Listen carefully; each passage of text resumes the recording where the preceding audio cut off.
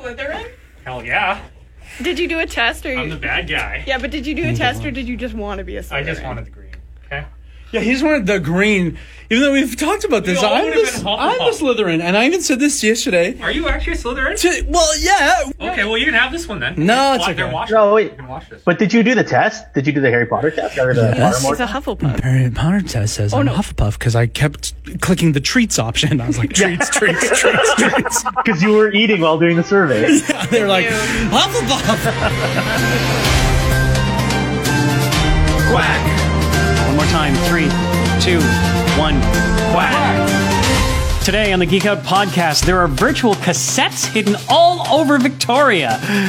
They are hipster bait. Everyone and their mother, literally, has been watching Hamilton, and we're going to review and recommendation it again.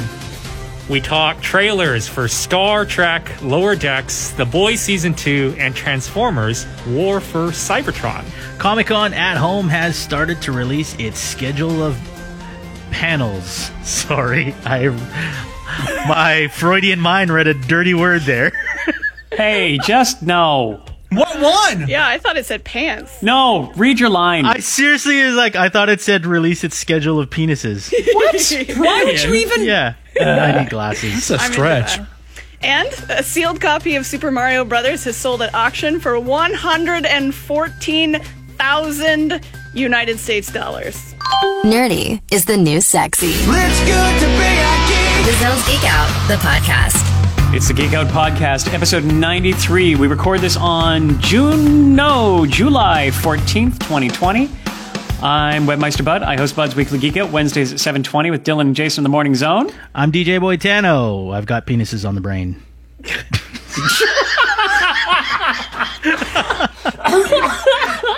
can hear me. Plus Dino, and I host those penises. No.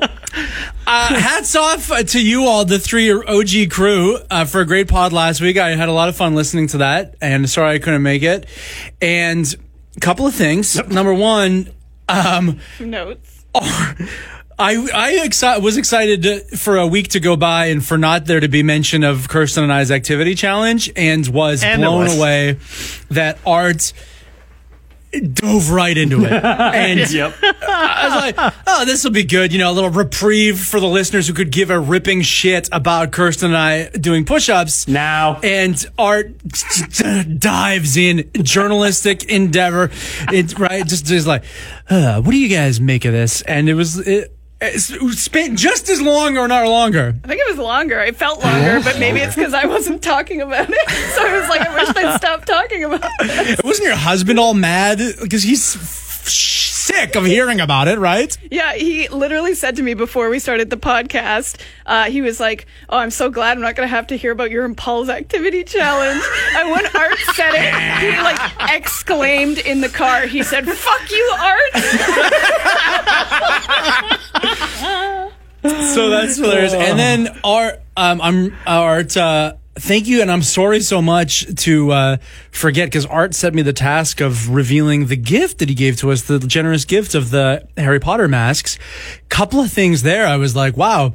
Number one, I hope that J.K. Rowling didn't get her wet her beak on this merchandise. I hope it was a knockoff. Oh, jeez. And but really, thank you, and how nice, and they look great, and thank you. Well, the reason I wanted to get them out is because, well, I'm wearing one right now, but because I want everybody to wear masks out in public right now, and that's why I wanted to get it out as quickly as possible, or else I would have waited for a huge reveal with everybody. That's very passive-aggressive of you, Art. No, come on. And otherwise, I'm just sad that I didn't get to chime in on all the great Ninja Turtle talk last week, because that was really good, and like you all, you know, just we're all of a similar age, and so it's like, yeah, that was my everything. The Ninja Turtles were my absolute everything. And what boggles me about the Ninja Turtles is how dumb it is. What a stupid acid trip, what the hell are you talking about idea. Can you imagine if someone walked into an office right now to pitch an idea for, I don't care if it's a movie or comic book or whatever, and they're like, 4 words, dude. Teenage mutant ninja And then the real left turn is turtles. What the hell are you talking about? Right? It's like, You're absolutely right. It's a concept that never should have flown, but somehow, boy, did it fly. I wonder if they workshopped other animals before, like if they had something else in mind and they settled on turtles. but for some reason, Teenage Mutant Ninja Squids. but like the way that it worked, just like with their weird muscly bodies and their bald heads and the shells, it's like for some reason those 4 words should never be in the same book together. But in one sentence, they're perfect as a property that has lasted now. What is it going on? 30, 40 years. Yeah. This is one of the most successful franchises of all time. It doesn't make sense.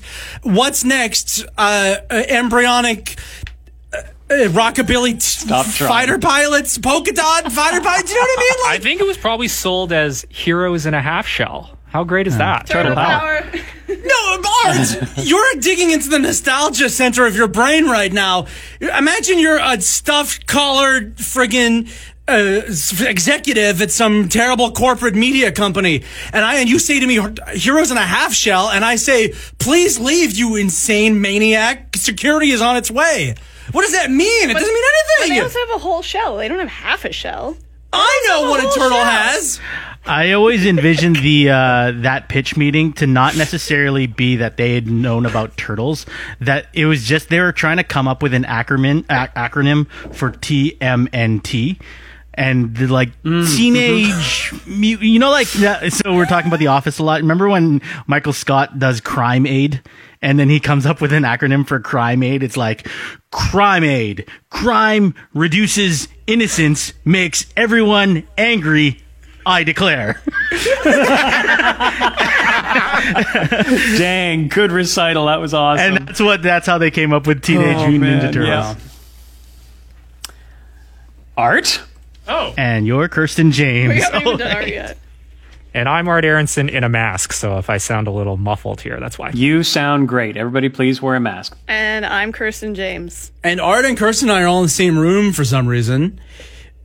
The reason I guess really is that Kirsten came into the office to be told today some colossal news. I am a Kirsten promotion. James, and you can find me in the Midday Zone. That's so exciting! Wonderful, wonderful. Congratulations. Yes, thank you. So, if you're a zoner, I will be I'm actually covering for afternoons next week. Yeah. But after that, I'm starting on middays, 10 to 2. I'm very, very happy and very excited and very Well done. shy. Well deserved. Okay, goodbye. Well done, Kirsten. Well done. If you love Kirsten on this podcast but haven't caught her weekend show, I will say this until I'm blue in the face. Like, no show on the radio is more suited for, like, you know, either we're stuck at your office or at a desk or on a construction site or wherever people work, right? Like, to get you through that horrible work day, you know, Kirsten is here. Her show, her content, her social media presence, all that shit is like so perfectly suited to this show, and I cannot wait to have her. Honestly, it's gonna be so good. And you're my new morning show, bud, because guess what? I wake up at 10 o'clock in the morning. I know that's the one thing is I'm like, oh, I'm gonna have to like set an alarm now. Here's you bragging McBraggerson 2 weeks ago. I never set an alarm. And now I've got to set an alarm. Note to the zoners who may be listening, especially during Kirsten's first week, she is incredibly sensitive to compliments, so please do shower her with all the compliments and embarrass the ever-loving hell out of her. That's why I'm happy I have this mask right now. I can like cover my You're face. hiding behind it. It's so funny. You can see me. Exciting. Thank you. All right, we're going to break formatics a little bit, and just a couple of top story kinds of things we found out last night. I guess Monday, as we record this, Grant Imahara of MythBusters and White Rabbit had a brain aneurysm and died. He was 49 years old. Just poof, no, no warning, can't do anything, and just gone, just snuffed out like that. Terrible news. Yeah, I remember like MythBusters being a huge thing back in like the early 2000s. Yeah. Probably, yeah. And those first 2 seasons, like whatever, fine. But then they brought on Grant and the lady. Don't know her name. Yeah. And they were like kind of like the even geekier, like they did the physics and they did the construction and it was so much better having like those 2 out in the field. I haven't followed anything else that really he's done since then, but I remember loving him and his personality. He's such a cool guy and sucks. Does anyone know what White Rabbit is? I've been seeing that in the headline that he's from that as well. What is? It's a Netflix thing. It's what you say when there's a fire and you don't want the smoke around you, but it doesn't work. No, it sure doesn't. It's a Netflix show. That's what I mean. This just in. Also, when you say Bloody Mary into a mirror, Okay. evil nun doesn't come and murder you. Don't say it. So this the White Rabbit Project is a Netflix series. Similarly, like reality type of thing? Kind of, yeah. So the team investigates topics such as jailbreaks, superpower technology, heists, and crazy World War II weapons. Oh, Cool. Well, it's got those three. It's got those three additionals, Carrie, Tori, and Grant. Yeah, so it's like So it's basically a taking, like, Mythbusters the- spin-off. Yeah, so like the science kind of behind how they come up with things on Mythbusters, this same kind of science and analytics is used to explore heists and cool things that have I guess happened throughout history. So He just seemed like a really cool guy. Like, he Yeah. seemed like a genuinely nice guy that wasn't putting it on for TV or what. Like, I've never met him, but he just seemed like an awesome person and very intelligent, and it's a brain aneurysm. Like, that sucks. Yeah, this is really Yeah. heartbreaking. And Mythbusters, man, can you imagine a more innocent time when generally people were stoked on a show that told the truth about things and wanted to make people smarter, to stop clinging to these ancient, stupid things, all these myths, all the things that they busted, that people would just walk around their entire lives learning that shit through like dumb word of mouth and like proto memes, spread around on the schoolyard, oh, this happens if you do this or whatever. And then they never unlearned that. And that's what Mythbusters really did, was like through intelligence and science and all these things, prove that these things were dumb and bust them.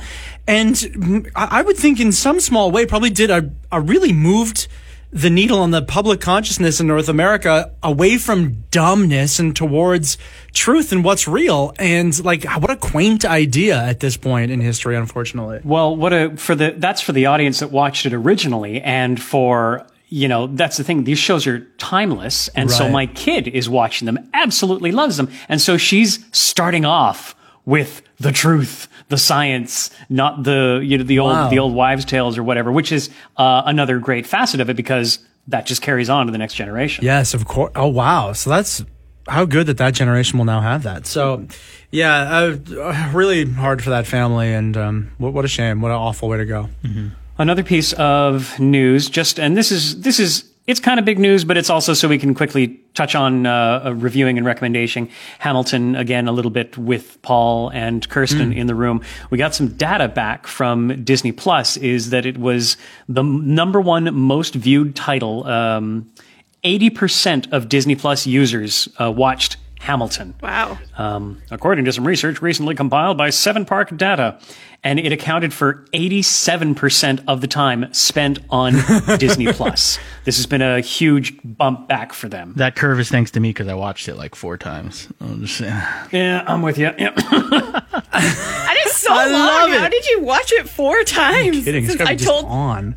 I told Johnny that. I was like, Brian's seen it like 4 times. He's like, how? Well, because so I watched it. I actively sat and watched it the first time. The second time I had it on, kind of just in the background, and would be like cooking or doing something, and then it would just be on, just kind of as music, and then every now and then I'd stop and watch. And then I realized also that I can ask my Google speaker to play it on the Hamilton soundtrack on Spotify, so I've been doing that as well. And then a few more times, I think like I wanted to, because my mom doesn't have Disney Plus, so I was like, let's watch Hamilton. Nice. And so we watched it. You did watch it with Yeah, your so I mom, did. just like the intro said. And then the other time I just kind of watched it in pieces with my son Aiden. So like I kind kind of take a break and we'll watch 15 minutes of Hamilton or a couple songs of Hamilton, and then take another break and then watch a little bit more. Really? You watched it with Aiden, hey? Oh, he loves musical theater, right? Nice. Okay, he's fair all enough. about musical theater, yeah. So I've been a little hesitant to put guitar in front of it. I'm just like, there's some messaging in here that he's more into, like, I've had to, the first viewing with him, I've had to kind of explain what's going on. Sure. But he's just more into like choreography, singing, all that stuff that's happening on stage. Cool.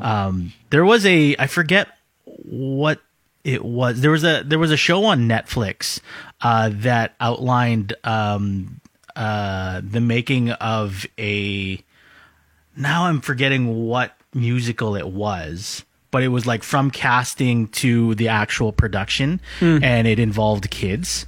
Wasn't it High School Musical? The High School Musical, the making of High School Musical? I'm not kidding. Wasn't that it? Because that's what it Disney was called Plus. High School Musical, the series. Most ridiculous. Yeah. The making Close. of High School Musical, the musical. No, it wasn't that. It was an actual play. I forget. Now I don't think I'll be able to find it. Like, I don't even know what to Google. I've been doing some searching. I can't find anything. Stage play, kids. I don't remember. We'll get back to Brian in a moment. No, sorry. No, I can't find it. Yeah. But anyway, that's fine. he's all into that. So like, I was very excited when I first saw the trailer and the announcement that Hamilton was coming to Disney Plus, just to show him. And then little did I know that I was going to fall in love with it more. Oh, really? Oh, that's funny. Yeah. Okay. That's sweet. I knew I'd love it. I've been a musical fan for a while, and like this feels like Rent to me. This is big enough that, because I mean, I was around in a different group of friends, when the whole Rent thing happened, and it just took over everything. And Hamilton kind of feels like that again, and it's really neat to have that unity. I mean, especially now with everybody sort of scattered to the winds. Yeah. Well, before we get into like reviewing it, just okay, number one, I would just, for anyone this is their first pod, maybe, Aiden and Katara are Brian and Bud's children and not their school-aged wards, which yes. it could be confused. Thank you for clarifying. Thank you for that, Paul. And then to touch more on this actual headline that you read to us, Bud, I mean, that's depressing for Disney Plus. Yeah.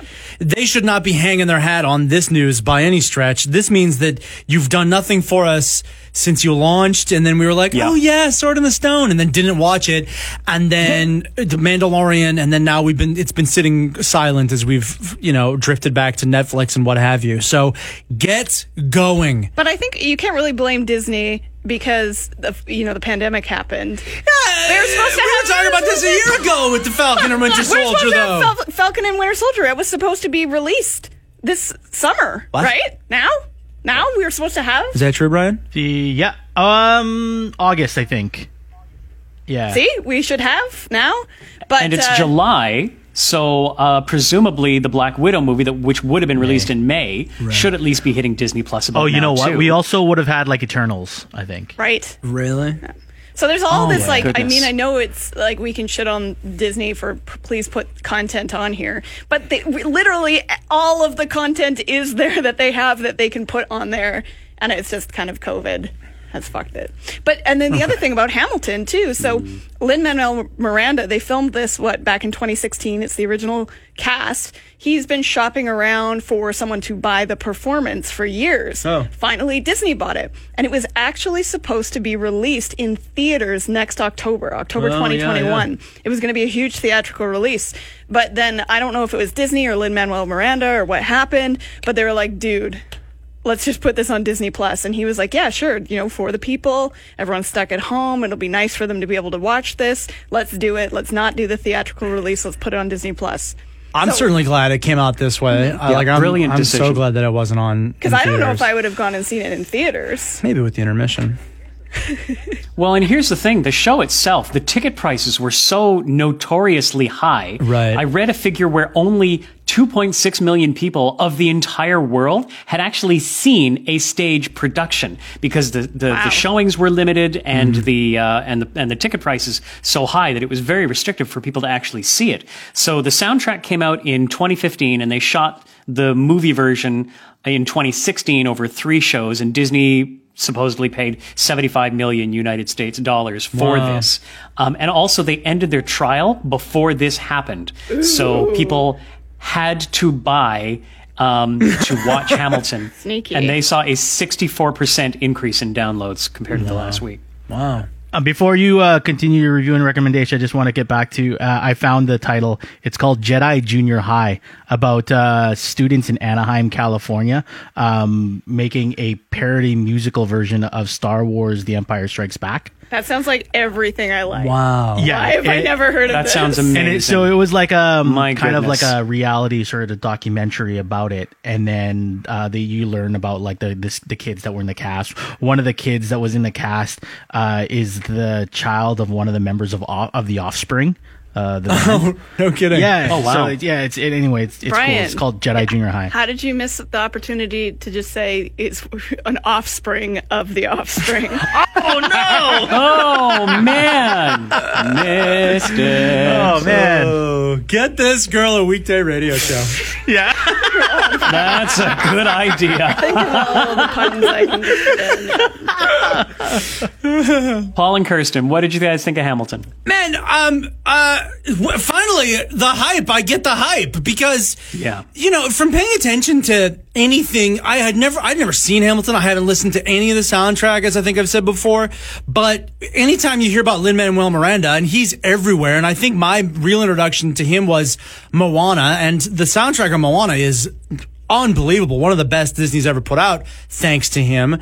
And so then you start hearing about, like, yeah, the legendarily difficult to acquire tickets to the show, and like it did come to Toronto actually, I think, or was supposed to, because I know that like I would talk to my friends, like we're all booking baseball tickets and stuff. I'm like, guys, we should go and see Hamilton, right, if we can and if it's affordable. So finally to be able to get it. I get it. I get the hype. I get why this is the best, most exciting, most interesting, most sought after musical since ever. I get it now finally that I've been able to see it. Yeah, it was weird for me because same thing, like hadn't read anything about it, didn't know any of the songs, anything like that. So seeing it, and being a musical theater nerd, I really enjoyed it, and I love the hip hop. I love a lot of the things that I really liked about it were like the stage and set design, because of course this musical started really small. It didn't start on Broadway, but then it blew up. And so you can see that in the stage design and how they're doing their set changes, because they've obviously started it on a really small budget.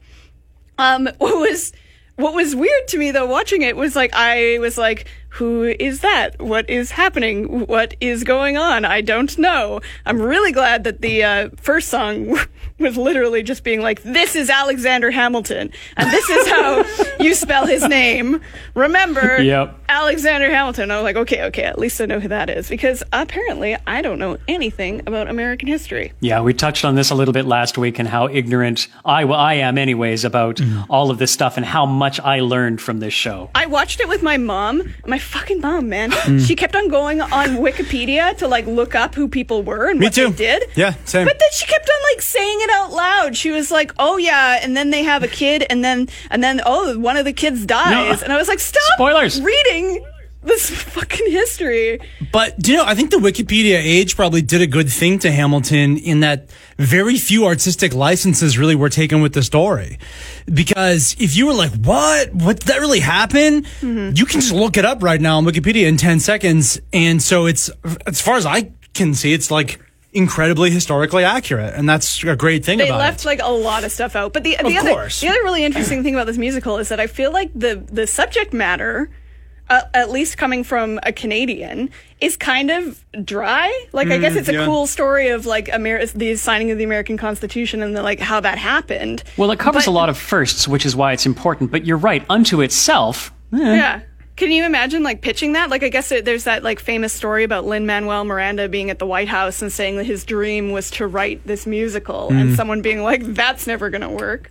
But like pairing it with the hip hop and the music that he wrote for it was 100% what needed to be done. It was so fresh and so exciting. And like, I think Bud mentioned, like the casting is all Black and Latina, and there's like one white dude, which we didn't talk about who the white dude is. Yeah, is Art back? Yeah.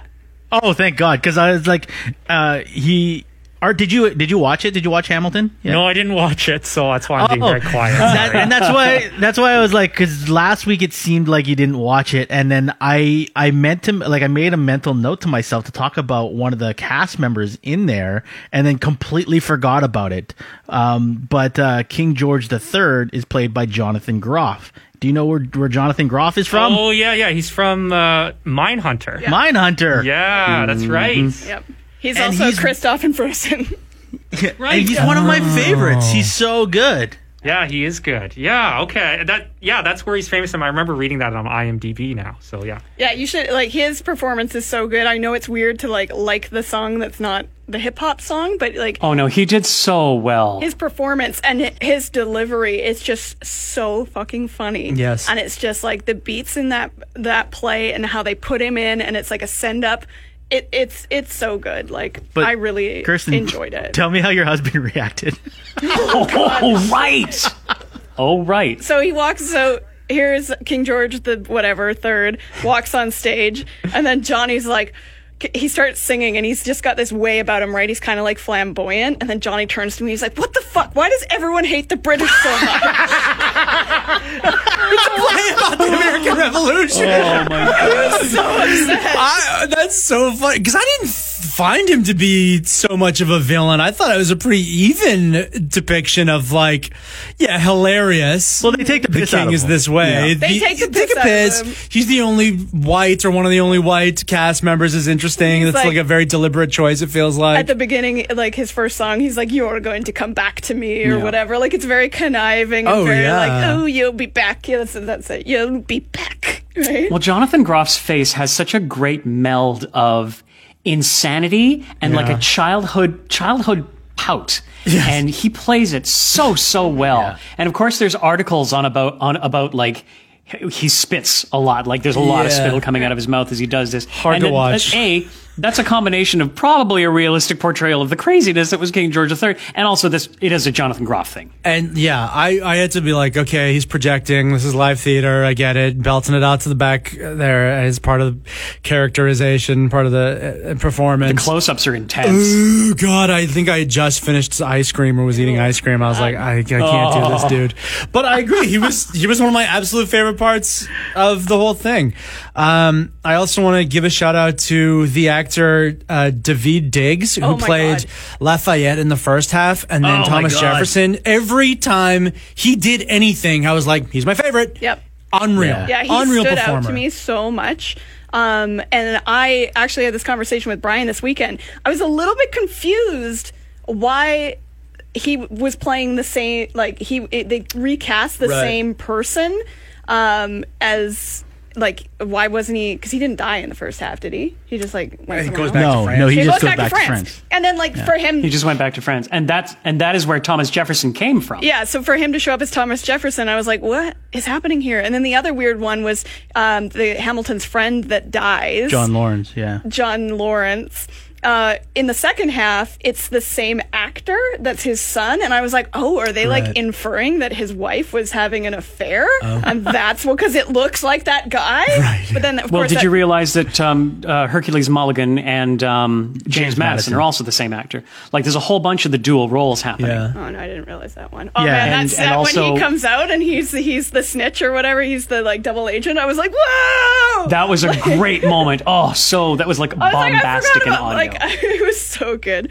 But the thing about that movie, though, or the play, Paul, going back to your point about David Diggs, I thought Lin-Manuel Miranda was the least talented performer. Whoa. Like, I didn't his singing, his like dancing, I don't know. It's just like, I know he wrote all of the music and everything, and like that takes a shit ton of talent. But he was really stood up by like George Washington, the David Diggs, like everyone else I thought was better. Yeah, But I I think agree. like a good leader will surround themselves with great people who are equally or, more talented than themselves. I think he wrote this without like having him do all the parts. It's like he knew that he needed really good performers and singers like Christopher Jackson, who played George Washington. Oh, man, that unbelievable. Like, he made me tear up the first time I saw his like last song.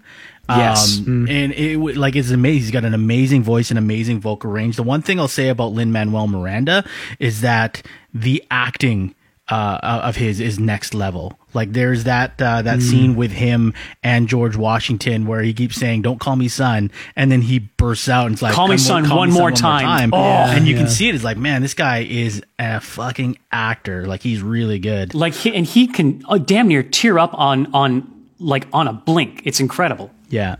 Yeah, I think the rest of the cast, I agree with Kirsten. He's maybe he's the weakest performer, and he just, it's his thing. He wrote it, produced the whole thing himself. So he's like, I'm going to be the title character and be in this whole thing. But then it takes an extreme level of talent to pull off any of the other characters. And that was one of the major things that I think is because it was a new play that hasn't been around for 100 years, because I think that when we watch, let's say a stage production of The Sound of Music, we kind of think subliminally in our heads, we're like, yeah, I could do that. I know all the words. I know the fucking Lonely Goat Herder, and I could absolutely do that. But to perform something so professionally that, number one, is relatively new and hasn't been living in the back of your subconscious conscious for the whole of your life, that is huge. And then, of course, the caliber of having the performance, the choreography, the rap, which is so Spitfire, to have that all ready to go and perform it without a fucking blemish or flaw, that's incredible. That is takes an insane amount of talent, hard work, everything. I hope they're all rolling around in money, because they'd absolutely, every single, from the ensemble to everybody, I hope they're so rich off of this thing. It's so good. The way, it was interesting because Paul texted me while he was watching it, and he was like, I'm pulling in you, and I'm watching it with closed captioning. Yes. But I almost didn't need to do it because the performers were so good, and their enunciation of every single word and vowel, and you when you're rapping a song and then to be able to actually understand every word. Yeah. For somebody like me too, who constantly watches closed captioning, so much talent. Anyway. Yeah. Recommendation. Well, from a sound mixing perspective, musicals are sort of the rare exception compared to, how contemporary music and songs for radio and whatnot are mixed, is always the vocals are the highest and the clearest, because the idea is you shouldn't really need captions. I didn't watch with captions on my first view, but I did on my second, just because there was so much going on, and there's a lot of layers. There's a lot of people singing and talking at the same time, and it was nice to fill in those blanks as well. And then you also have a lot of ranges too, in terms of delivery of rap styles and stuff. Like Leslie Odom Jr., who played Aaron Burr, he's got this rap style and this amazing vocal performance. He's got an amazing singing voice, but then his rap style can change from a very sort of early 90s kind of hip hop rapper to a sort of Anderson .Paak style, where he gets kind of in that high range, very intense. Yeah, he's got good control over his vocal crack. Yeah. So, but to be able to do that and to also be able to follow his singing or his songs without any sort of closed captions, that's crazy. The amount of talent it takes for that. Leslie Odom Jr. was kind of my standout. I was expecting Lin-Manuel Miranda to be amazing. I think if I hadn't heard of Daveed Diggs before, he would have been the guy where I was like, oh my goodness, he's incredible. But I saw him in a movie, what's it called? Blind Spotting, which is sort of it's a movie, but there's a lot of rapping in it, and he does some amazing delivery of, and they're done as dialogue. It's rap done as dialogue. It's just sort of the world accepts this. And he was phenomenal in that. So when I saw that he was in there, I'm like, oh, I know what to expect from him. And it was just as good or better. So Leslie Odom Jr., who plays Aaron Burr, and Christopher Jackson, who plays George Washington, were the real kind of get me in my heart kind of performances. Art, what did you want to say? I was just going to say, I guess I'll watch it then.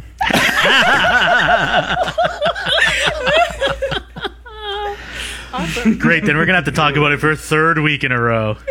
Oh, man. Let's move on. We've spent a long time on opening stories. We haven't even gotten to the Weekly Geek Out. This week I talked about Hipster Bait, which is an app. Just think Pokemon Go for independent music.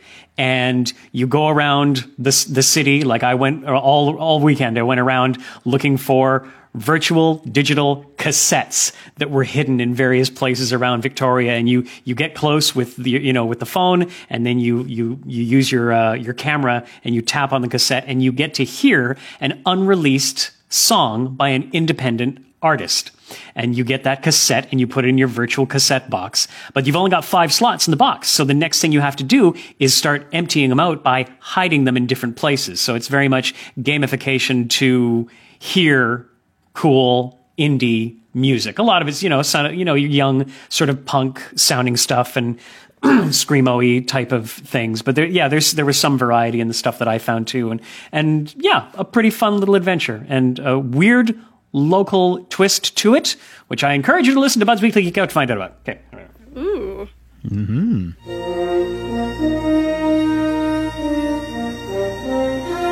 Star Trek Lower Decks. We got a full trailer for this, and I was doing up the cue sheet last night when the power went out. So half of my research that I normally do while I'm doing up the cue sheet, I couldn't access the internet. So now I have to look up and tell you that it'll be another CBS All Access thing premiering August 6th, 2020. This is a comedy animated Star Trek series. And so far from what I've seen, I'm here for it. So, there's a couple things, and Paul, I'm going to be very interested for your rebuttal on who was it that posted on the Geek Out Pod group? You can figure this out while I'm talking here. But so Dan Ball, who used to work at this radio station, hi Dan, is a huge Star Trek fan, the biggest Star Trek fan I know. Yep. And I ran into him on the weekend, and he said to me, he was like, "Holy shit, I am so excited for Star Trek Lower Decks." This is he used some other words, you can imagine in how Dan Ball talks. Yes, some other nerdy, geeky Star Trek words. Did he work in If a Frog Bumped Its Ass or something like that? He always says that. Do you guys know that one? I don't know. If a frog bumped its ass, I have some weird filter that the things that he says go in my brain and I translate them to normal English. So he probably there are a lot of Dan Ball-isms, a lot of them. He probably says that. But anyway, he told me, and unfortunately I have not been able to confirm this yet, but I feel like Dan Ball, being a big Star Trek nerd, would know. He said that this show is going to be canon. Yeah. He said the writers of it are huge previous writers of other Star Treks like Deep Space Nine and Next Generation. And because of that, they will be accepting this show into canon. See, that's which fascinating. Is nuts for a comedy cartoon. Yeah. But that means you can take it a bit more seriously than just a throwaway thing. They're not going to be silly with Monsters of the Week or whatnot. Wouldn't you think, Paul? Yeah. Yeah, I mean, I don't know. Yeah, the canon thing is, of course. Don't do something unless it's going to be part of the larger story. Don't do something in that universe. It's easy to make the Orville or whatever that's essentially Star Trek but doesn't have to fit into that canon. So, but I think it's also easy to dismiss something like a cartoon as just a silly thing that doesn't necessarily belong in the universe. Yeah, so it was Matthew on our Geek Out Pod group page, if you want to join it, who is not excited for it. He said that Star Trek is in a very bad place right now, and I'm sad. And kind of agreed with you, Paul, saying the tone doesn't feel great. Picard and Discovery, their tones were off. They keep going for this edgy stuff, and I hate it. And as maybe the biggest Star Trek fan here, what do you think about that? So that's funny. That's my friend. He's an old friend of mine from high school days, and he and I are very politically divergent. So we have been fighting a little bit because, just with the Black Lives Matter stuff, I had to kind of maybe correct him on some things. Anyways, and so it got pretty heated between us. So way to bring this up, Kirsten. Jeez. But he's my friend still, and I really love him a lot. And we just have different viewpoints. But I did bring him back around, and we could agree on Star Trek right now. And I fully agree with him that Discovery and Picard do not have the right tone and are really frustrating to watch as a Star Trek fan. He makes a great point, actually, that even with all their action schlock, that the JJ movies are way closer in tone. I've talked about this a lot of times, to what Star Trek really is about. And yeah, these new things are just like, they're very, I don't know, trendy to right now in the worst possible way. And in the way of when I saw from that trailer, the Lower Decks is Rick and Morty, but in Star Trek. And so I can't say that I dislike that or that's a bad tone for Star Trek, but it's just different. And hopefully, I mean, okay, because it's set in the next generation, which is like in that era, which is so important to fans. And, you know, and the next generation, if you go back and watch, is like the pinnacle of Gene Roddenberry's vision for the egalitarian future. I have a hope that a lot of those messages, and again, the messages of exploration and everything, is where this cartoon is based. And yes, it's going to have like, you know, blorp, blorp, blorp humor from Rick and Morty and those types of things. But as long as it gets the tone of like what Star Trek is about, right, kind of as a underlying basis, I have high hopes too. I hope it's good. I hope I enjoy it. It's an interesting thing to explore, is the Lower Decks and the ensigns who are trying to work their way up in Star Trek. They've done a little bit about that in Discovery, but like, I don't really care about that character's story, not so much. So it's a good place to explore it, is in a cartoon. I don't know. I'm very mixed feelings. I'm optimistic though. I want it to be good. Awesome. We had a new trailer for, oh boy, Transformers, War for Cybertron Trilogy, Siege, which is the first of the three. Two colons? It's unbelievable. Yeah, it's not my favorite titling, certainly. This will be a Netflix. Semicolon? No, definitely two colons and yeah. Toss a dash in there. Yeah. Holy. I know. No, it kills me. It's rough titling. Yeah, so Didn't this will we be go off for like half a pod about how we hate long titles? Yeah, but okay. Oh, Here's the thing with Transformers, and I don't. It's interesting to come from Star Trek to Transformers because I don't want this to happen to Star Trek. Is there is too much Transformers shit? We'll agree. Right? Wouldn't you put Transformers in like the same category as Teenage Mutant Ninja Turtles for some people? Yes, right? Absolutely. Transformers was a little bit before my time, but same kind of thing. You know, something to sell toys for my generation of kids. But like, there has been so much. Bud, you, I think, can speak more on this than I can. But like, there have been too many things, right? You just called far too many. Just called you old. Far too many things. Here's the thing. I'm a core G1 Transformers fan. Like, I was there from the very beginning. It is like part of my robotic makeup. Transformers, I absolutely love from the beginning. However, yes, far too many series. Like, we had, G1 or Generation 1 with Optimus Prime and Megatron and whatnot. That led into the movie. There were a couple more seasons, and then kaboom! We had Beast Wars and tons and tons of reboots and reimaginings in different parts of the universes. Then it got to the movies. TLDR, far too much in Transformers. So for a day one fan like me, I am interested in this one because it has the Generation 1 characters. We're dealing again with Optimus Prime, right, who is not a lion, and Megatron, and it's happening on their planet. It's happening in the final days before the planet goes kaplooey, and that's their home planet, Cybertron. So I'm interested in this one. Wasn't Optimus Prime actually a gorilla in Beast Wars? Sorry, yes, thank you, that's right. Like I say, not my favorite thing, so I didn't pay too much attention. That's my jam. I fucking love Beast Wars. Beast Wars! The best show. I didn't care for Beast Wars at all. Optimus Primal, I seem to remember, was a thing. Yes, Oh, God. Yeah. Oh, it's so good. Was the gorilla one voiced by Peter Cullen still? Probably not, but... Probably not. No, it was done by a guy named Gary Chalk. Okay.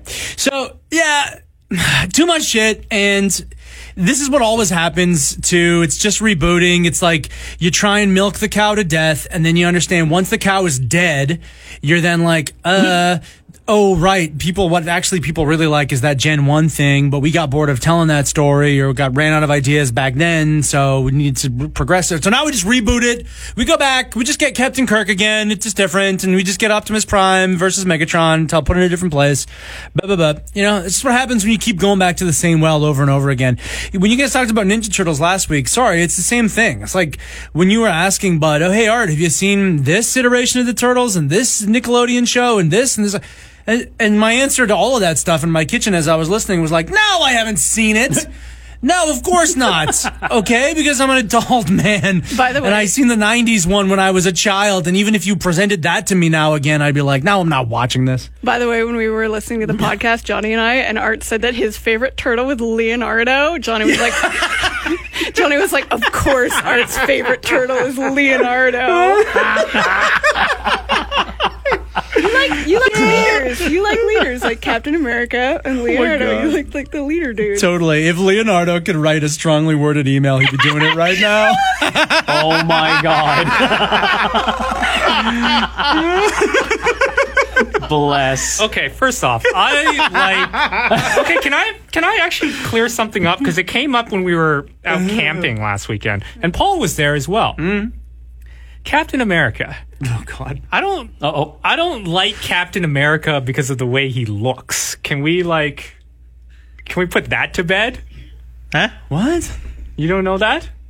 Yeah, Bud, I don't think you like him because you think he's a real cutie pie or something. I mean, he's a good-looking dude, but Captain America, I like Captain America for what he stands for, especially in the Marvel Cinematic Universe. So let's just put that to bed, that, you know, I somehow like Captain America for his looks, not his... But that would be okay if you did. Well, of course it would. And I just said he's a good-looking dude, but... Yeah. And would it be okay if we went back and replayed some snippets of you just lushing over his beard? His beard is pretty great. That is true. But Leonardo, I liked him because he had two swords. That was cool, right? You like that, Paul? Two swords. I'm more of a Raphael guy, obviously. Raphael's the best. Duh. Yeah, Kirsten and I are both hardcore Raphaels. See, here's the thing. Again, I was a Donatello guy because he used the weapon that I used, but you cannot deny dual wielding swords. Yeah, that's except for nunchucks are rad as well. Look at, they're all good. They're all good. Nunchaku first. Can we? Okay, you know what? Let's please But just they said pop these nunchucks. brakes for a second. Yeah, go on. No, there's no such thing as a nunchuck. Nunchaku. Can we please? I'm pretty sure Teenage Mutant Ninja Turtles made this word up, and it just became part of the lexicon. It is not an English word. It is not faithful to the Japanese heritage of where this weapon came from. Just nunchaku. Just stop with the nunchucks. Well, while we're at it, then they're not swords either. They're katanas. Thank you. I used to call them nunchucks. Oh my God, you're one of those. And then after Will Ferrell appeared in Wedding Crasher, where he's like, "I almost chucked you." That's what I always say now. Oh my God. So go ahead and write a strongly worded email to whoever the producer was of the 90s cartoons, because you frigged up that word for an entire generation of kids. That's exactly what happened. Yeah. There's nothing wrong with a strongly worded email, okay? They're preferred. They're preferred. Oh my God, and I got the hots for April O'Neil, and how funny that's my current girlfriend's similar name. Oh, yeah. Oh, right. Oh my goodness. I never even thought about that. And similar look, too. Kind of a similar look. Do you dress her in yellow sometimes? Oh, stop. I'm going to have to leave. Hachi. Quick, somewhat unrelated question. Do you always call her your current girlfriend? Oh, Jesus, right. Yeah, I make sure to make that distinction, all right? Listen, I lived a lot of lives, and I've learned a lot of things, okay, Brian? Listen, happily married several years. I think we should also... my current wife, I think we for now. On April O'Neil, I think we should also pose the question on who's the worst reporter, April O'Neil or Lois Lane, because they're both horrible. Are they? Reporters? Yeah. Why? At their actual job of reporting. Yeah, at their actual jobs, they're not good. Art, if you started being either best friends with or getting banged by the lead story that you were the most famous for, you'd have very mixed feelings as well, okay? So don't wave your journalistic integrity at me, young man, okay? Oh, you're talking about Lois Lane now, Superman. I was like, Was there a episode of the Teenage Mutant Ninja Turtles that I was unfamiliar with? Oh dear. No. Yeah, are you suggesting that April O'Neil got banged by the turtles? No! Superman! Okay. Okay? I totally missed that. Oh, cool. I hope you never are put in that position, but it's a real conflict of interest and it would be a real moral struggle. And I hope you would have that understanding for your fellow journalists, okay? She's an award-winning journalist. For what? Which because one? She knows Superman? Both of them. I don't know. I don't like it. And what about that Peter Parker?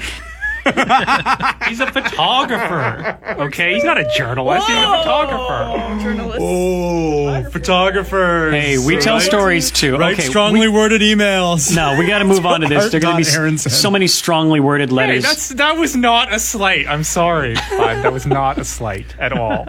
There's a difference, though, right? Amazon's The Boys Season 2. Have we all seen the trailer? Yes. No. Do we have any interest? I do. Yeah, I'll put it on. But that's about it. Because it's like, what? I haven't seen the first season yet. I thought you were like the one that was all hot and horny. No. Caleb. Well, are you? Have you not seen the first season, Art, or did you just not go past like the first couple episodes? I've seen the first episode. I liked it. For whatever reason, I haven't gone back. Yeah, it's to funny it. because like I remember starting to watch it after you recommended it after seeing the first episode, and I was like, "Oh man, I'm behind. I better catch up on this." And I liked it. Kind of, I guess a bit of a different take on the superhero thing. And then the teaser that came out, like the teaser footage, I don't think it was the actual trailer that I saw. Well, I saw a little bit of the trailer, but like the teaser footage that came out was them introducing a new superhero, and this superhero is like that's joining the 6 or the 7.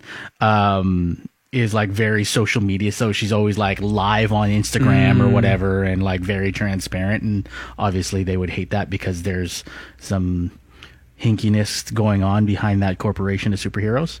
But yeah, it's interesting, and it's very like also no holds barred. Like there are some footage that you see in the trailer and some of the teaser footage for the next, season. Like you have to kind of get mentally prepped to watch this superhero movie because they can do some pretty fucked up That things. intensity? Yeah, and just like some Yeah. gore and all that kind of stuff as well. Yeah, it's not for kids No, at definitely all. not. Really. No. Yeah. Well, I wonder though too if there's going to be a little message of the dangers of social media in there as well. That kind of strikes me as the tone and messaging of that show.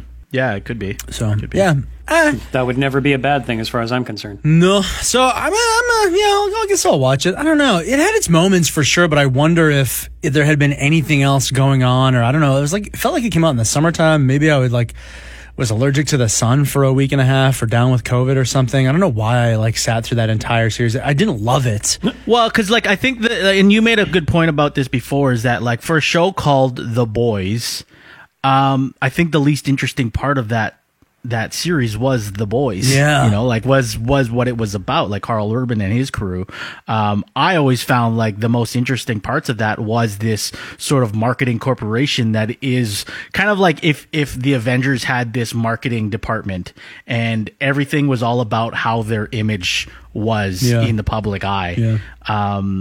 That's what made this whole thing interesting, is that sort of political level of superherodom.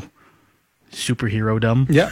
Of this superhero fanfare that you don't really get to see in other things, and this is a very kind of raw version of that. Totally. Oh, it's very interesting. The entire point of this show is taking late stage capitalism's most profitable commodity right now, superhero culture, and using it to tell a morality tale condemning late stage capitalism. Fascinating. It's very interesting in what they're doing in that way. So you know what? I just talked myself into it again. There you go. Well done. Well done. Now follow me back to what was it? October 10th, 2018 was our first recording of this podcast, and then that Christmas we had this amazing push from Netflix to watch this Sandra Bullock movie called Bird Box. Well, now we learn that they're going to be. And that's where the whole Solid 6 meme started. If we have a meme, it's definitely going to be Art's Solid Art 6. Aronson. So You know yeah, what? we have a sequel in the works coming later. This gives me more confidence in Netflix, actually, because I said to them that I thought it was absolutely Strongly worded letter. In a strongly worded email. that I thought it was absolutely ridiculous that Bird Box was like number one on their streaming. I was like, nobody is watching this. Yeah. And they said it was their number one streaming thing. So they wouldn't invest in another Bird Box unless it makes whatever, nothing to make. Maybe it does only make nothing, cost nothing to make. If the first one wasn't successful in their streaming numbers. So maybe they are telling me the truth there at Netflix. Maybe. I think Art has had the most hashtagable things said on this podcast because I don't know now we've got why. hashtag strongly worded letter. Yeah, that's the new T-shirt. Yeah. But like, I don't know. It's weird because there was a lot of hype around Bird Box when it first started. It feels like Netflix was the one creating the hype. Like I would be willing to put money that Netflix was the ones behind that whole Bird Box challenge or whatever, right? And then Totally. There was some sort of weird, shady background Yeah. deal with that movie's But promotion. I would think that a show that has had as much hype as it did have, and it got, I guess, middle of the road reviews, pretty much solid 6 down the board. Unless it's updated on Rotten Tomatoes, but you would think that now that a sequel is coming out. Their kind of frame of mind is that I think viewership for this is going to be a little bit, they're riding a wave basically and thinking that viewership is going to be a bit higher for this. So they're trying to do, it seems like they're trying to do similar things to like some of the other Netflix original movies, like that Chris Hemsworth one. And then there's like this Old Guard one that I wanted to talk about later. That it's like they're trying to create franchises here, right? Yeah. So. Well, the movie was based off a book by a guy named Josh Mallerman, and he has a new book coming out called Mallory, which is the name of the character, and the book will come out on July 21st, and then they will be working on the series, which will take place. It'll start at that school for the blind, but then jump a few years ahead, and that's really all we know about it. Will it be a sequel series or a sequel movie, you think? Movie. Okay. Yes. Yeah, I was just gonna say, I think it's a gamble that is not going to pay off for Netflix, because I think that, as we've talked about, they built the hype for this. They released it at the perfect time, the week between Christmas and New Year's, where there's nothing else going on and everyone's stuck in their house with their families looking for something to watch. Kind of similar, I guess, to how we are with COVID now, and people watched it because it was what everyone was talking about and to watch, but no one loved that movie. Not certainly enough to emotionally invest to the point where they would like a sequel. I mean, we're all going to watch it because it's become a running joke meme for us, but can any of the 5 of us say that we're stoked for the Bird Box sequel? No, that movie, I'm sorry, solid 6? I guess in hindsight now, I'm like, that movie sucked. I don't care about that movie at all. You know what I'm thinking? Does John Malkovich have some weird backyard shady deal with Netflix? Oh. Because he randomly showed up in that movie. Yeah. And then he randomly showed up in Space Force without us knowing that he was going to That's be in that. right, too. Does he have a deal that we don't know about? I don't know. Because I was just thinking, what was my favorite part of Bird Box? And I was like, oh, when John Malkovich showed up. And Yeah. how cool was that? What the fuck is he? He's got, anyway. Let's publish the Malkovich papers. Conspiracy theory. Yeah. Pamphlet. I mean, just people will watch a movie because it's the hype thing, but they're not going to go back for a sequel because of the hype a movie that didn't live up to its own hype. So Maybe we'll get to see the monster this time. Kirsten, I would love your thoughts, and Paul, yours as well, on Star Wars The Bad Batch. Why are we doing this? I don't know. Why Paul and I might agree on something. I don't know. no, we disagree, but in the opposite directions. Okay. Yes, We disagree, but in the opposite directions? What does that even mean? Yeah, Expound. I weirdly know exactly what that means. thank you, Brian. Well, somebody please explain it to me, because I'm Oh, lost. I know what you mean now too. Yeah. Okay, but yes, please explain. Anyway, my disagree in the opposite direction is why I don't. Why happens? And Art, you can't feel the same way too, right? Like you don't give a shit about Bad Batch, do you? So when I was watching this Clone Wars, the latest season, I was watching with another friend who, contributor to the podcast, Caleb Kirby, and I'm telling him how great this new season is, and he's on board with it because he likes Clone Wars. But we're watching the Bad Batch arc, and he's going, "What are we watching?" Yeah. Like this is like he's like, I'm like, yeah, the final arc is like. In like 3 episodes or 4 episodes, right? And it's fantastic. He's like, well, let's just skip to that. And we did. Wow. And we skipped right to it. And he loved it. So that's how I also feel about the Bad Batch. I like, okay, they're interesting clones, but are they that interesting? Mm-hmm. Well, like one of the things that I wasn't sure about is I thought that arc, because that's the arc that show starts with, when everyone wants to know what the fuck is going on with Ahsoka and everything, like, and they start with this weird side story. I kind of got the feeling that this was an arc that they had already written before the show had been canceled the first time, and that it was maybe already animated or at least written, and so they used it as the beginning because they had that story written. But now with this announcement of a Bad Batch TV series, I'm wondering if they were always setting this up, and that was because that's how in my mind I let it slide. That Bad Batch arc, I let it slide because I was like, maybe they'd written this before and they had it, so then why not use it? And it would have been cool if it was just released organically and it hadn't been canceled for 3 years in between. But now I'm like, what the fuck, Disney? This is such a Disney thing too. Like these characters, like the guy, like his like one of his eyes is gone, and he's like a sharpshooter, and his name is like fucking what's his name? It's like sharpshooter guy. Crosshair is his name. The team's grim, sarcastic sniper. Tech, Rex, the hyper intelligent. No, but those are the old Rex, Wolf, and Gregor are the old ones. The Bad Batch is Tech, the hyper I don't know these intelligent characters. I'm just and reading knowledgeable tech specialist. Like fuck, like what the fuck? What the fuck is this? Yeah. So this is how I disagree in the opposite direction is that, and I'll admit to you right now that maybe this makes me a stupid baby, and maybe this is a show for stupid babies. But you Clone Wars Kool-Aid drinkers got so used to this show where you actually gave a shit about identical clones and have waxed poetic on this very podcast. Oh, the way that his voice depiction of this clone is slightly different from this clone. And what?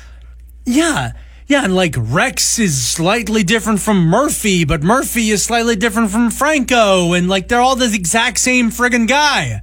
Hey, hold on a second. To insinuate that we insinuated that we watched this show because of the clones is completely but you love false. It. You love that element, don't you, of these clones? We loved Ahsoka. We loved all the Anakin Skywalker stuff. That's what we love about this show, not the weird-looking clones. No, I don't here. know about that. No, you're making that the up. original clones. You're putting words into our Well, anyways, I just find it interesting that the people who like this show to begin with are like Bad Batch, and I don't like that show, and I'm like, yeah, Bad Batch makes sense.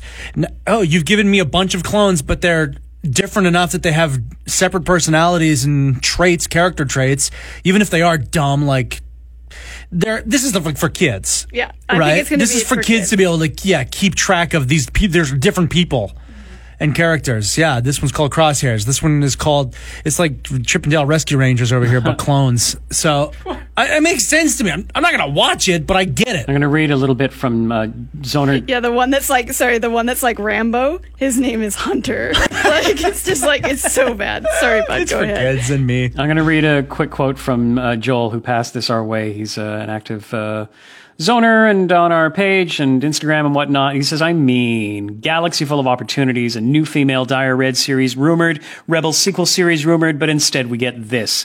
Don't get me wrong, this could be amazing. However, I smelled it. This was announced because Disney wants to play it safe again. Yeah. However, it could bridge the gap between Clone Wars and Rebels.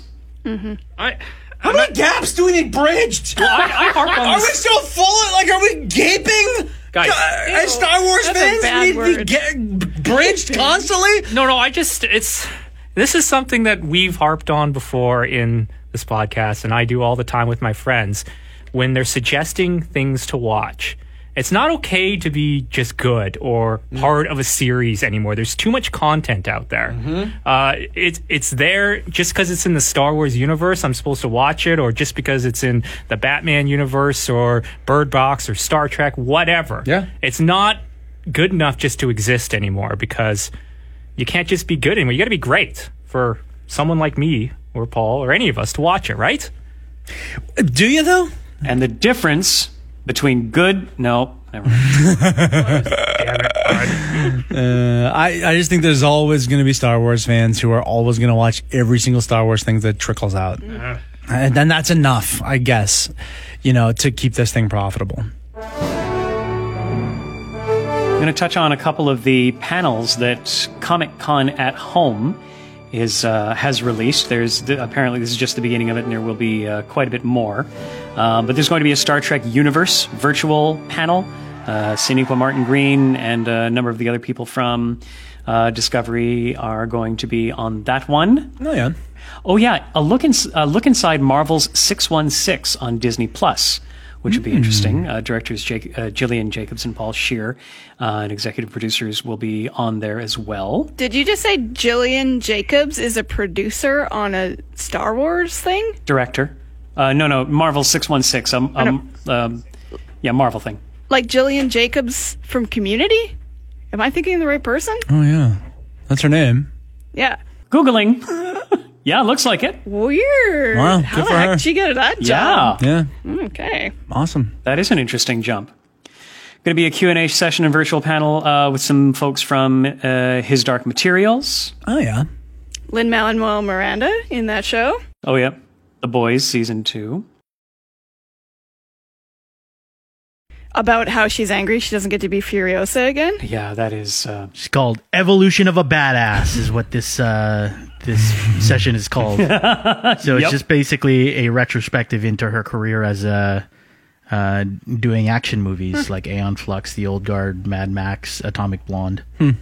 Walking Dead panel, which is cool. I actually might kind of tune in for the Walking Dead one because I'm still waiting for this goddamn finale. And they actually there was like this clickbait article, and it's like the announcement date for the announcement date of the finale has been revealed. Click here to... I'm like, fuck you guys. Ridiculous. So I just want to know when I can see that season being finished. Yeah, there are 2 Walking Dead panels in a row. The Walking Dead at 1, and then The Walking Dead World Beyond at 2. Oh, and then there's also Fear the Walking Dead as well. Oh, wow. Did we find out if this is going to be like Paul hates, like a bunch of Zoom meeting blocks that people can watch, or are they actually like going to be at a physical place just with no audience? I have a feeling that Paul's not going to want to be a part of this weekend because I'm sure it's going to be at people's houses. But I think what's interesting is that a lot of them, they say, here's 5 p.m., a Zoom chat with Joss Whedon, but others don't necessarily specify that it's Zoomy. So it's hard to say whether they're doing it. However, in the world, it's more likely. Yeah. At 5 p.m., click on this Zoom link to have Joss Whedon bully you for an hour. Oh, there we go. He's a monster. Yeah. What's the sad thing about this is that, like, hey, everyone, it's your opportunity to, like, watch a Comic-Con just like everyone. Everyone's going to watch the same Comic-Con from their house. And it's going to be like, great. For what? Who cares? Nothing's coming out. There's no announcements. We can't announce anything. Walking Dead is coming back for season 47. Who gives a ripping shit? So, I will not tune in, but they might surprise us. Will you guys reach out to me and let me know if they do surprise us with halfway decent production value and like a stage? Yeah, I'm actually gonna I've set kind of made note on some of these, so I'm actually gonna try to get into some of these, and I believe like you got to go to the Comic-Con website and do a registration thingy. Yeah. Makes or whatever. sense. Oh. Everybody wants an account. So it's not like you can just click on a random link or whatever, and it'll send you to this panel. Right. But yeah, I think that might even just be because like if you want to get into the Zoom thing and ask an actual question or whatever. But Right. I'm not in it for that. I just kind of want to see what these are like, and yeah, it's like I think this is going to be like the closest to Comic-Con I'll ever be able to get for a little while. Yeah. Yeah, besides some of the ones I because they mentioned, Go ahead. No, go on. Besides some of the ones I mentioned, like I'll be checking This is some what of the these Comic-Con out. panels are going to Yeah, be like. exactly. There's a Bob's Burgers panel with all of the cast, which I'm really interested in, and also yeah. interestingly, Okay. a 15th anniversary reunion of for Constantine with Keanu Reeves. Oh, you're weird. kidding. Yeah, And is he going to be there for it? Keanu Reeves is going to be there. Yeah, Yes. with the director and producer. So what I was going to say is that they might surprise us with halfway decent production value because did you guys see last night, like all of a sudden Jimmy Fallon is back in 30 Rock Festival? Yeah, and I was stoked to see it. Like, and again, we've talked about Jimmy Fallon is one of the ones, or I would say the one of the late night hosts who has the best house background with his slide and all his quirky craziness all over the place. And they set him up a desk and all that. And now he's beat everyone back to his actual studio, which has been rejigged to like feel more like it's not the regular Tonight Show. We're still in the middle of COVID, everybody, and he doesn't wear a suit and there's no chairs and the set is completely different and only half the roots are there and all that. But like he's coming back to a real studio at very least. The Tonight Show is not filmed with an iPhone anymore. So That's exciting. Yeah. I remember seeing that and thinking that, oh, this is kind of cool, and that Jimmy Fallon is the person that can pull this off because he always laughs at shit all the time and breaks from like the norm of what a character or whatever, like a skit character or whatever, like a host would do. Yeah. And I think that's what made me laugh the most because like when he first tried this in studio at the beginning of COVID and he was like, I'm just going to do the regular show with no audience.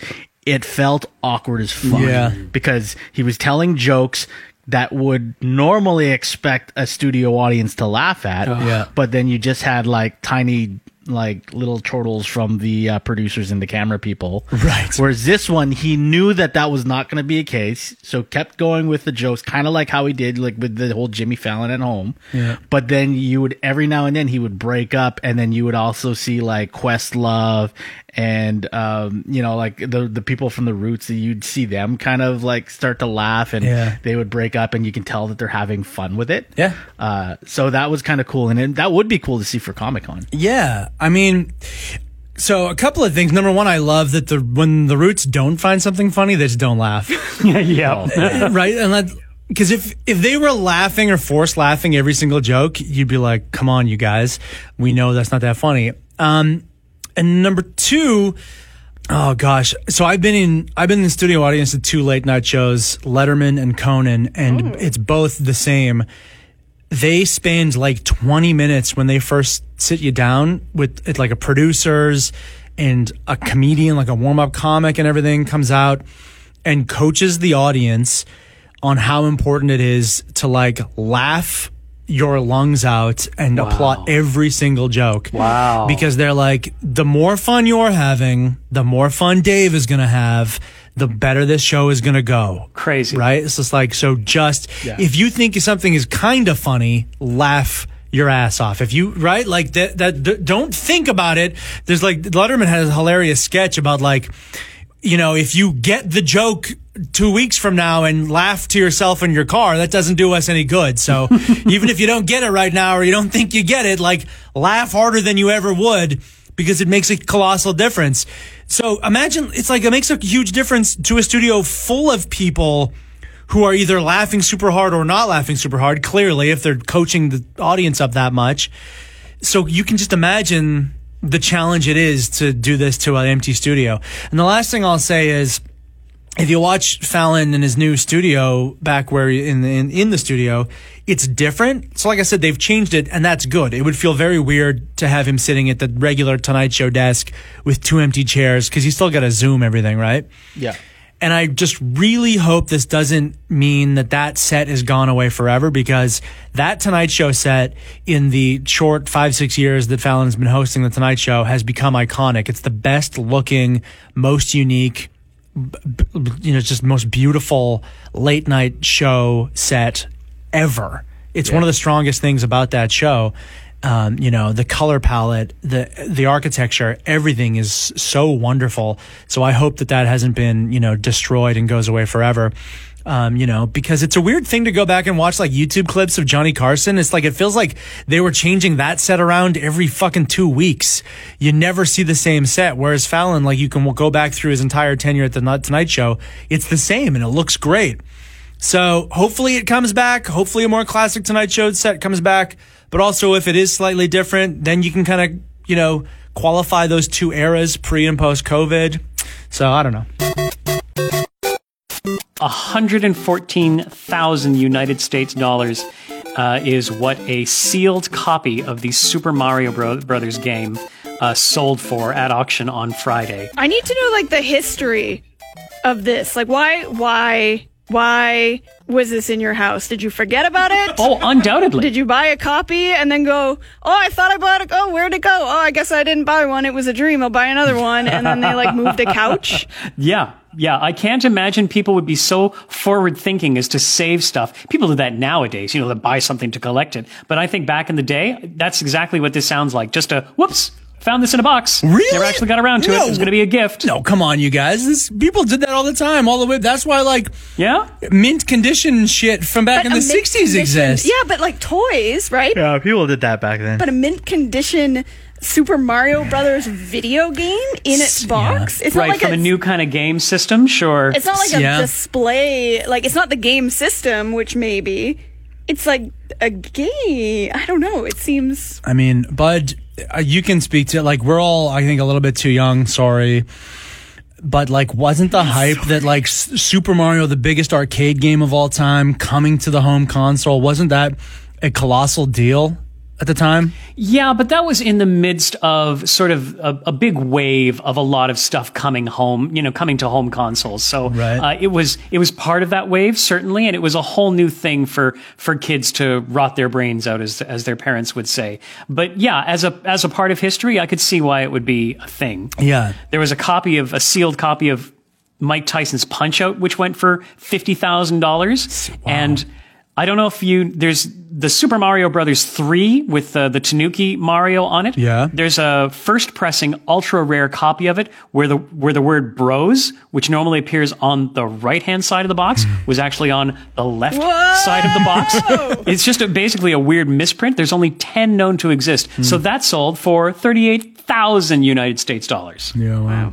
Spend 10 minutes with Jason Lamb, who is a collector / I would say hoarder, and you'll understand, like, people absolutely would have done this, buy 2 copies and put one in a hermetically sealed fortress. Crazy. To one day sell. I buy it. All right, what's the thing we're going to talk about? Speed round, bud! Speed round! Speed round! No. Yeah, come on, do it! Speed rounds! CNN sent a reporter to Disney World on its first day of reopening, and what I thought was interesting about it, like, obviously far fewer people that are usually in the thing, but they did a lot of their crowd drawing events, like characters showing up and for pictures and parades. They did a lot of that as surprises, so nobody would gather knowing that something was happening. It was just like, oh, here's 3 floats in a parade. It's here. It's gone. We're waving. Bye. And then maybe half an hour later, oh, there's another 3 floats. Oh, there's a character. I love that a lot of this was done without a schedule because, you don't want to have a bunch of people congregating. They got a lot of flack both for a video that they released earlier where they had a bunch of their employees under masks saying, welcome home. And then there were a whole bunch of fan re-edits that, because of course you can't see their lips, they would just overdub saying, stay home, don't come here, that kind of thing. And also they had a chill out area where you could take off your mask. That was the whole idea of the area, was to take off. So that didn't go well for them either. Do they have like an industrial fan blowing the COVID away from them or something, or like into the woods? If only, right? Like, wouldn't that be great? Yeah.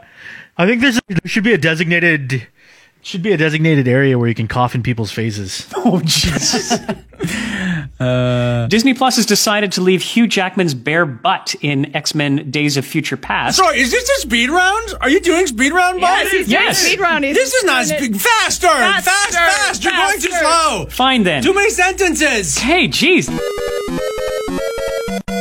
Disney Plus leaves Hugh Jackman's butt uncensored in X-Men Days of Future Past. Sorry, Daryl Hannah in Splash. Yay. There you go. Woo! Keep it going. Get it going. Go. Chris Hemsworth is going to bulk up bigger than Thor to play Hulk Hogan in a movie, which I didn't even know was happening. What? Yeah. Crazy. He's got to grow that mustache, too. Woo! Keep going.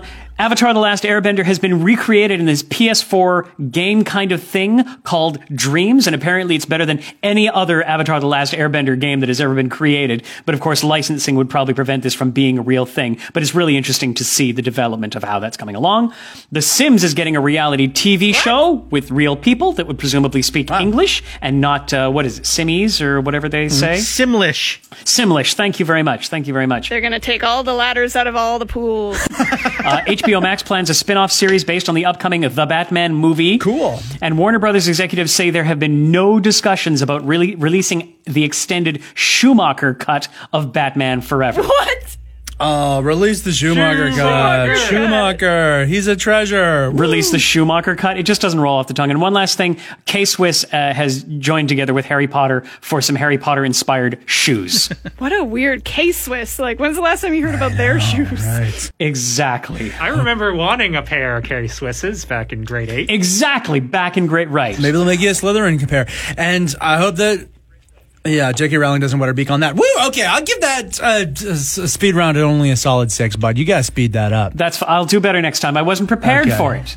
And you forgot to... That's the point of speed round. Wait. What? We only got 3 minutes. You also forgot about Anthony Mackie becoming Captain America, actually becoming Captain America with some of his comments that he made this week. Right. Yep. Sorry. Yeah, he was talking about the lack of diversity on Marvel sets, and the Anthony and Joe Russo, who directed all those Avengers movies, they agreed. So, and I love that, Anthony Mackie is taking the shield and running with it here. Love it. Yeah, same. And not throwing it.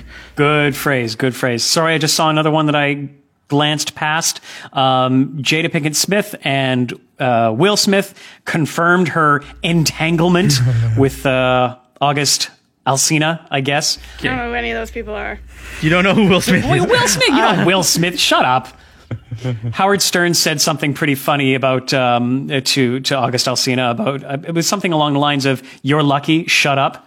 To go off of because this is what we were talking about last week with Art saying that you people go on social media, you can control your own message. Right. She can control her own message because she has like that thing, the Red Table Talk, but she chose her message to be entanglement. Yes. And I think that was what people didn't really. That's a very visual message. Yeah, that just got memed. Yeah, we had because she was basically saying, like, even Will Smith called her out on this, like, entanglement. Just say you had a fucking affair or whatever. You guys slept together, you banged, whatever.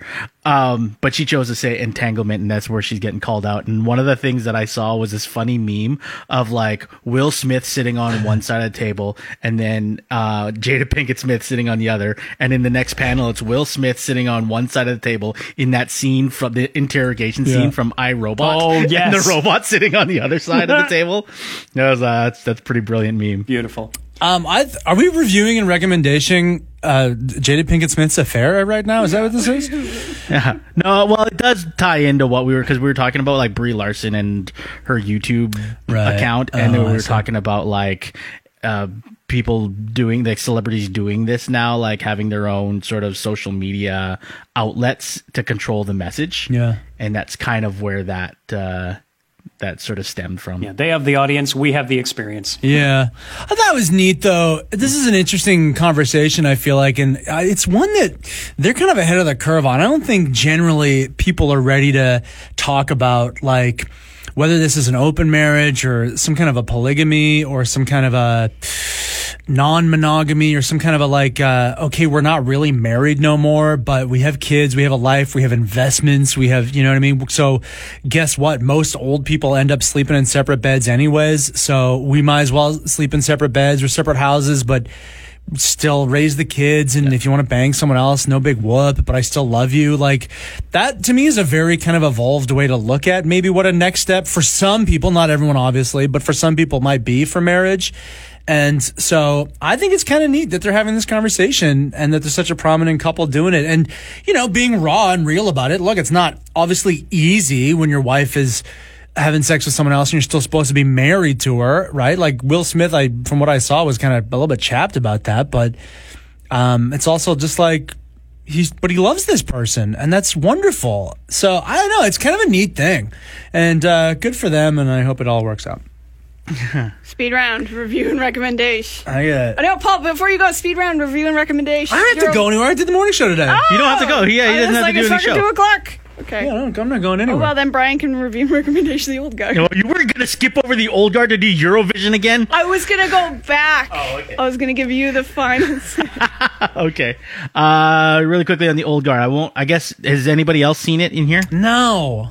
I saw that it was #1 on Watched in Canada on Netflix this week. Lies. I'll do a spoiler-free review on this. I originally saw that this was coming out, and I was like, I don't know. This is going to be like another Bloodshot for me. Better than Bloodshot. It was better than Bloodshot. Better than Bloodshot. Okay. Better than the Chris Hemsworth one that came out. Oh, yeah, really? What was the Chris Hemsworth one that came out? I think it's just called that. Extraction. Yeah. I know. I think it's called the Chris Hemsworth one that came out.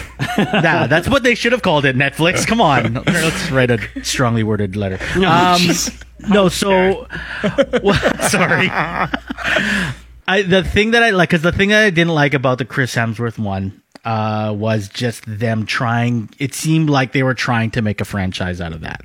Yeah. This one, I feel like, because also it comes from a comic book property, this one can actually, it feels like a franchise, Netflix building a franchise around this is justified. What I actually think that could have happened is that instead of them releasing a movie on the old guard, is that this could have actually have been like a television series. This could have been one of those series that delves deeper. So if you don't know the story of the old guard, it's based on a graphic novel series by Greg Rucka.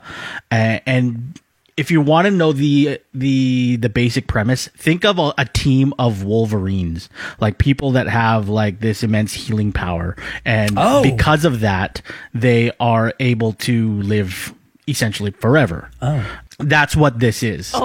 Hence the old. Yeah. Because they're old. Yeah. And so you get a little, like, obviously the movie is set in sort of present times, but you do get a glimpse of the group dynamic and how long the group has been together, throughout their history. Like, what's her name? Charlize Theron's character is the oldest of the group.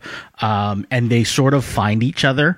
They've got this kind of sort of linked, this connection, this mental connection with each other where they're actually able to find. Hold on a second, Brian. Didn't she already make this movie with Will Smith? Where they're like super powered human beings and they're old as hell, holy hell, and they beat up on each other? No. Hancock? What did she? Hancock. That's the name. Thank you. Good memory. Sounds like that. They're not like superheroes though. They're only superpowers like Wolverine, where they have like the ability to heal, and then obviously they're trained in multiple forms of combat and stuff. And this is obviously better than Hancock. I'm saying too.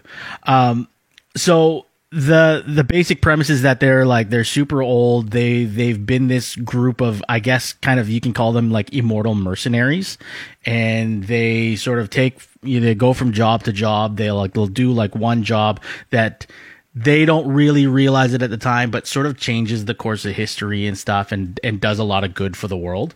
And then they split up, and then they rejoin like years later, kind of thing. And there's just like really cool group dynamic. But I think the thing that really could work for this as either a series of movies, or if they want to even turn it into a series, is that there's a lot of backstory that you can delve into with these characters because they're so old. And they do some flashbacks to, when they were actually teaming up, and they were actually doing things during the Crusades and stuff. Yeah. Neat. Some of the costumes and stuff when they do those flashbacks, like it's almost reminiscent to like them being at a Renaissance fair or whatever. They're not great. Oh, no. But I think it's like They borrowed some stuff from The Witcher. yeah, maybe like you'll probably see swords and be like, oh, I don't like that sword, Paul. But like it is really cool because like you get these characters that are already like, if you think about the character of Logan in X-Men, he's always like this super Sorry, who, round, Brian? like Logan in X-Men or Wolverine. No. Say it properly. Logan. No. Sorry, like No, say it like like- Logan in Thank X-Men. you. Thank you. Thank you. But like he's this very like he's one of the most well-rounded characters in Marvel because he's got this like long backstory. So this is something that Netflix can probably use and actually make a series of movies on this. This is also featuring, I think this is, I guess, one of the first mainstream movies to feature main characters, like characters of this main cast that are LGBTQ. And there's this one scene that, so like Greg Rucka, who's again, he's the writer of the graphic novel series, and he also did the screenplay for this movie. I'm thinking what's happened is that in his contract to make this movie, he insisted on this one scene being put in where it's these two characters. There's two members of the team that are involved. They're like the two kind of gay, like this gay couple in the team, and they're involved. And there's this. Sorry, if you can't hear, Kirsten is crossing her fingers and like chanting "sex scene." oh my God. Is it a gay sex scene? No, it's not no. See, and this is the thing. I think it's a monologue. I can send you some websites, Kirsten, No, but- if you're so high, if you're so desperate to see some gay sex.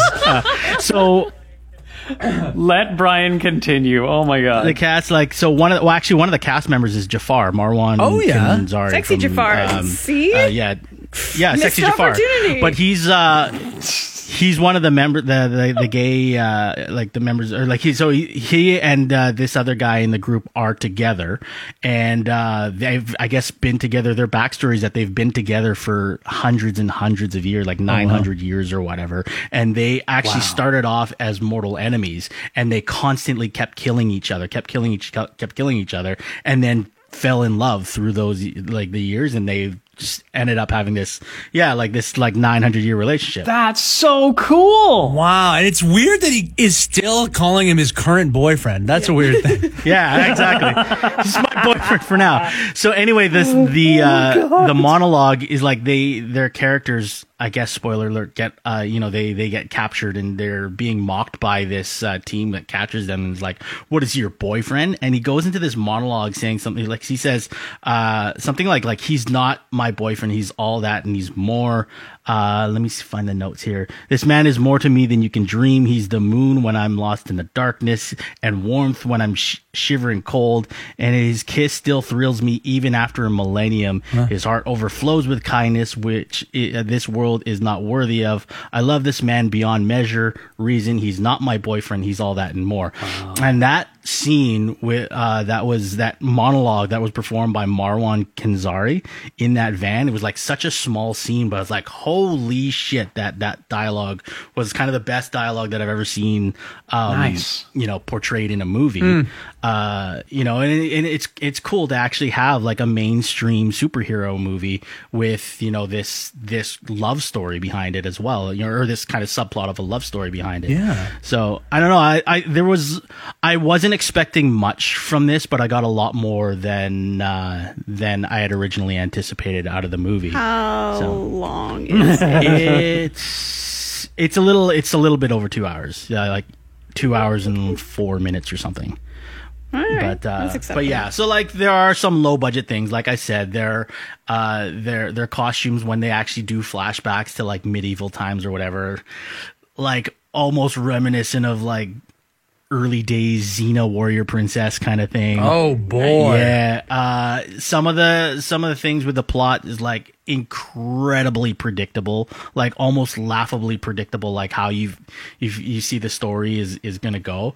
But the cast is really cool. Charlize Theron was really good. It has the guy that plays who's Harry Potter's mean cousin. Oh, Dudley. Yeah. He was in his Dark Materials, too. Oh yeah, I forgot he was in that. But he's like got fit now.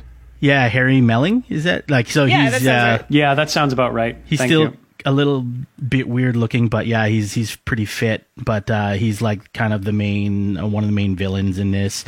Chiwetel Ejiofor is in this and has a really cool depth to his character as well. So yeah, it's definitely worth a watch. Like way better than like, because at first I was like, oh, there's gonna be another Bloodshot, but I'm looking for something to watch. But it was way better than that. Nice. Well, I want to check it out, Brian. I meant to actually spend my time between morning show and this podcast like hunkering down and watching it at work somewhere, but so I'll watch it for sure between now and next week. But I just find it really interesting for a couple of reasons. Number one, like the difference, I think a big difference between Chris Hemsworth and what's her name? Charlize Theron? Charlize Theron. Yeah. Charlize Theron? Hemsworth already has a franchise, and Theron doesn't really. So I would follow her into a franchise. And number two, I think that's a really neat. It's like kind of a gimmicky thing, but that they're like immortal, because then you don't run into the aforementioned Optimus Prime problem of running out of story to tell, and that is why you can keep going back to the Wolverine.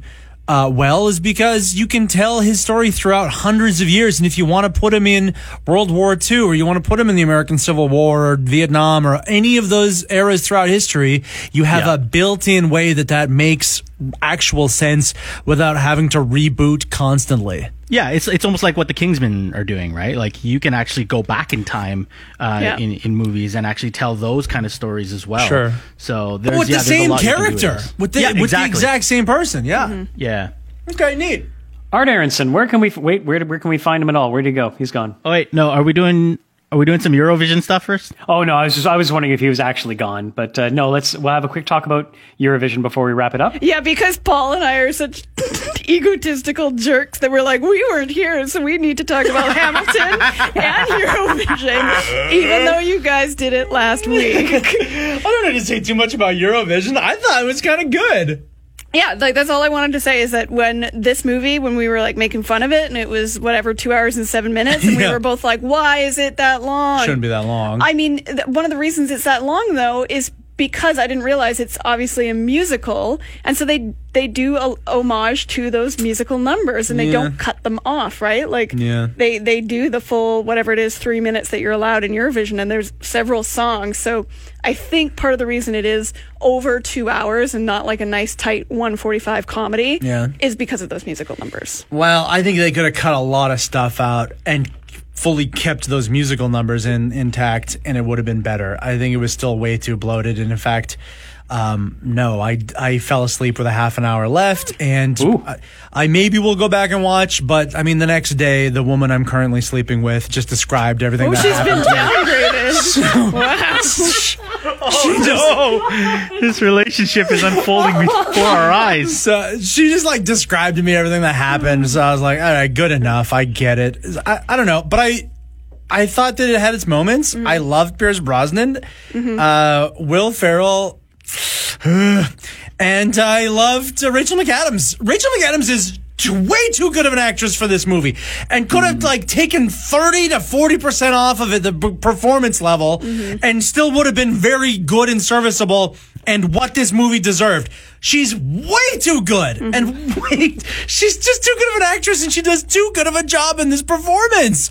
The way her face emotes in this silly, stupid character. Oh my God, her comedy chops as well. Like, she is, wow, what a performance from how silly of a movie for her to do such a good job in. I know.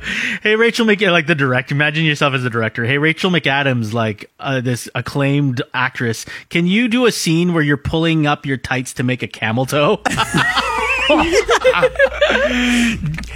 Before you ask, yes, it's going to be in the trailer. This is going to be a standout moment, obviously.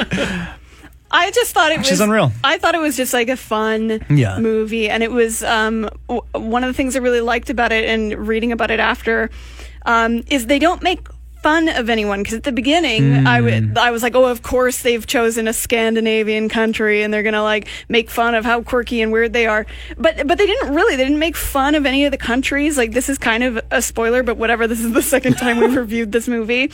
When the Russian guy who shows up, who by the way is Beast in Beauty and the Beast, the real live version, when he shows up, I'm like, oh, evil Russian guy, here we are. And that's not what happens with that guy's character at all. He's just a Russian guy in a movie.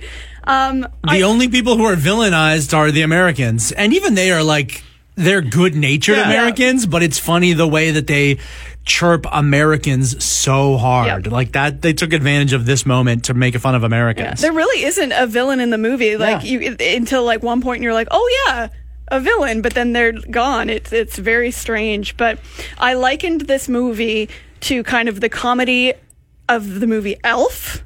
ELF, right, and the movie Zoolander, right. Like, it's just like there's a lot of really weird out there jokes that don't really land.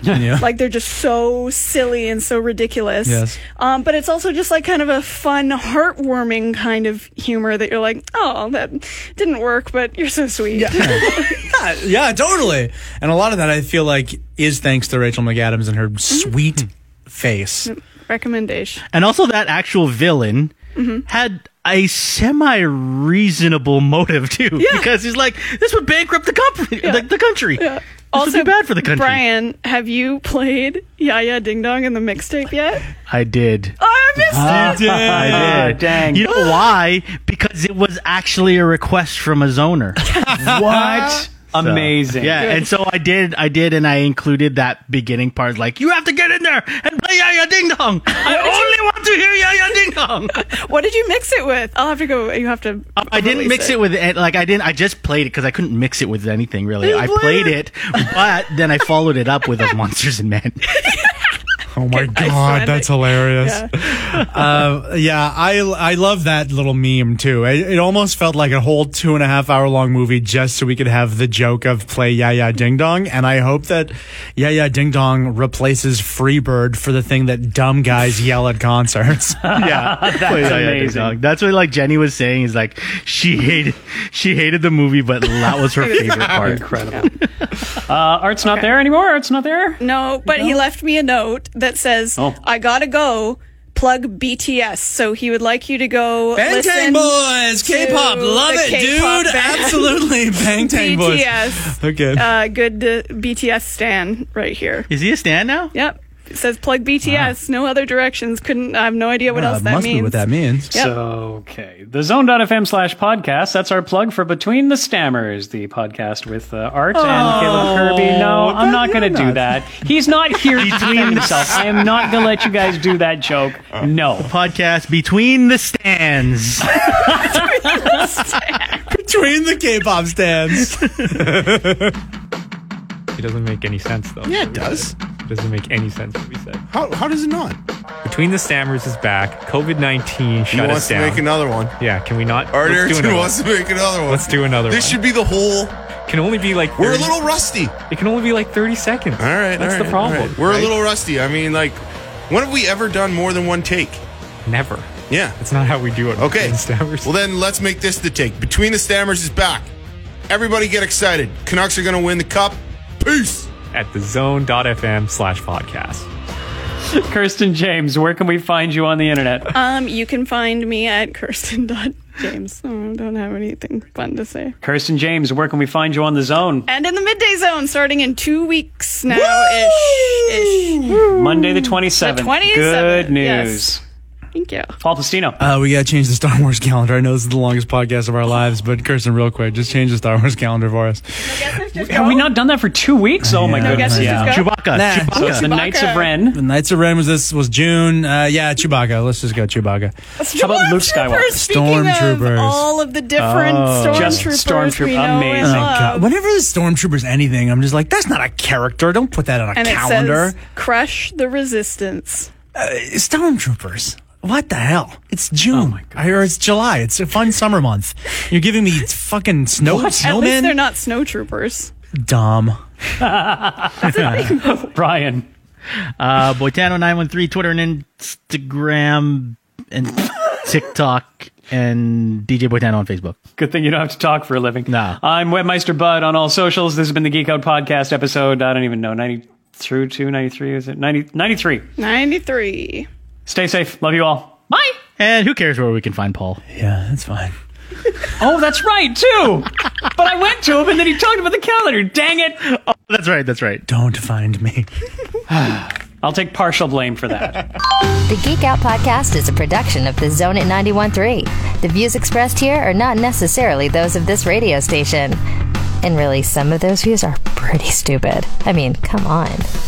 For more on-demand audio from The Zone, visit thezone.fm/podcast or the on-demand tab of our app. Thanks for listening, and thanks for being a Zoner.